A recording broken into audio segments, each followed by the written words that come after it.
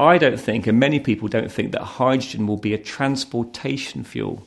Hydrogen as a transportation fuel is not going to work properly. But hydrogen as a static fuel, in other words, using hydrogen to power your home, that's far more exciting. So if you can think of a system where you use sunlight falling onto your roof, onto a photovoltaic material, so a solar cell, a photovoltaic, that photovoltaic then drives water splitting. And water splitting is just where you put energy in to split hydrogen and oxygen.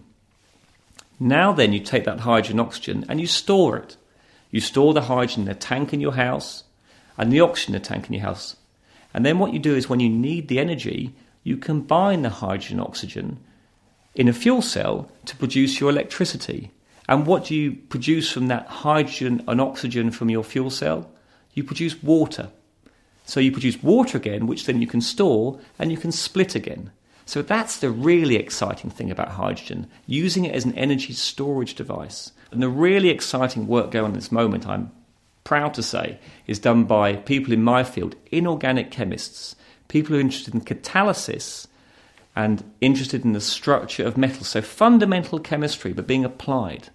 So I would direct people to look at Professor Dan Nacira's group at MIT in the US, where he's developed a brand new catalyst based on cobalt, which is what we call earth abundant, very common, and phosphates, which are also earth abundant and very common.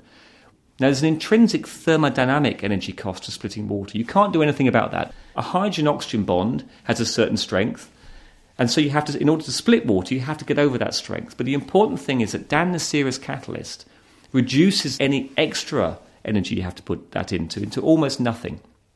So you can use sunlight to split water, to store it as hydrogen, oxygen, and then you combine it again in a fuel cell to kick out water and electricity. And that, I think, is the very exciting aspect of hydrogen storage at the moment. The Open University. For more information, go to www.open.edu/iTunes U.